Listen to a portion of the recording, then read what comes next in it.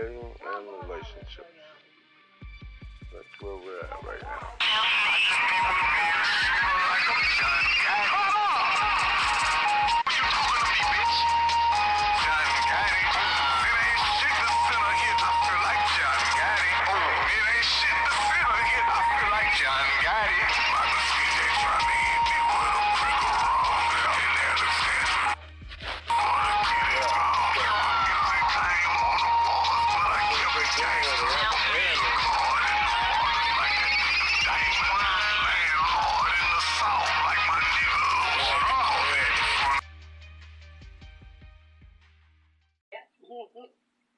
Dating and relationships.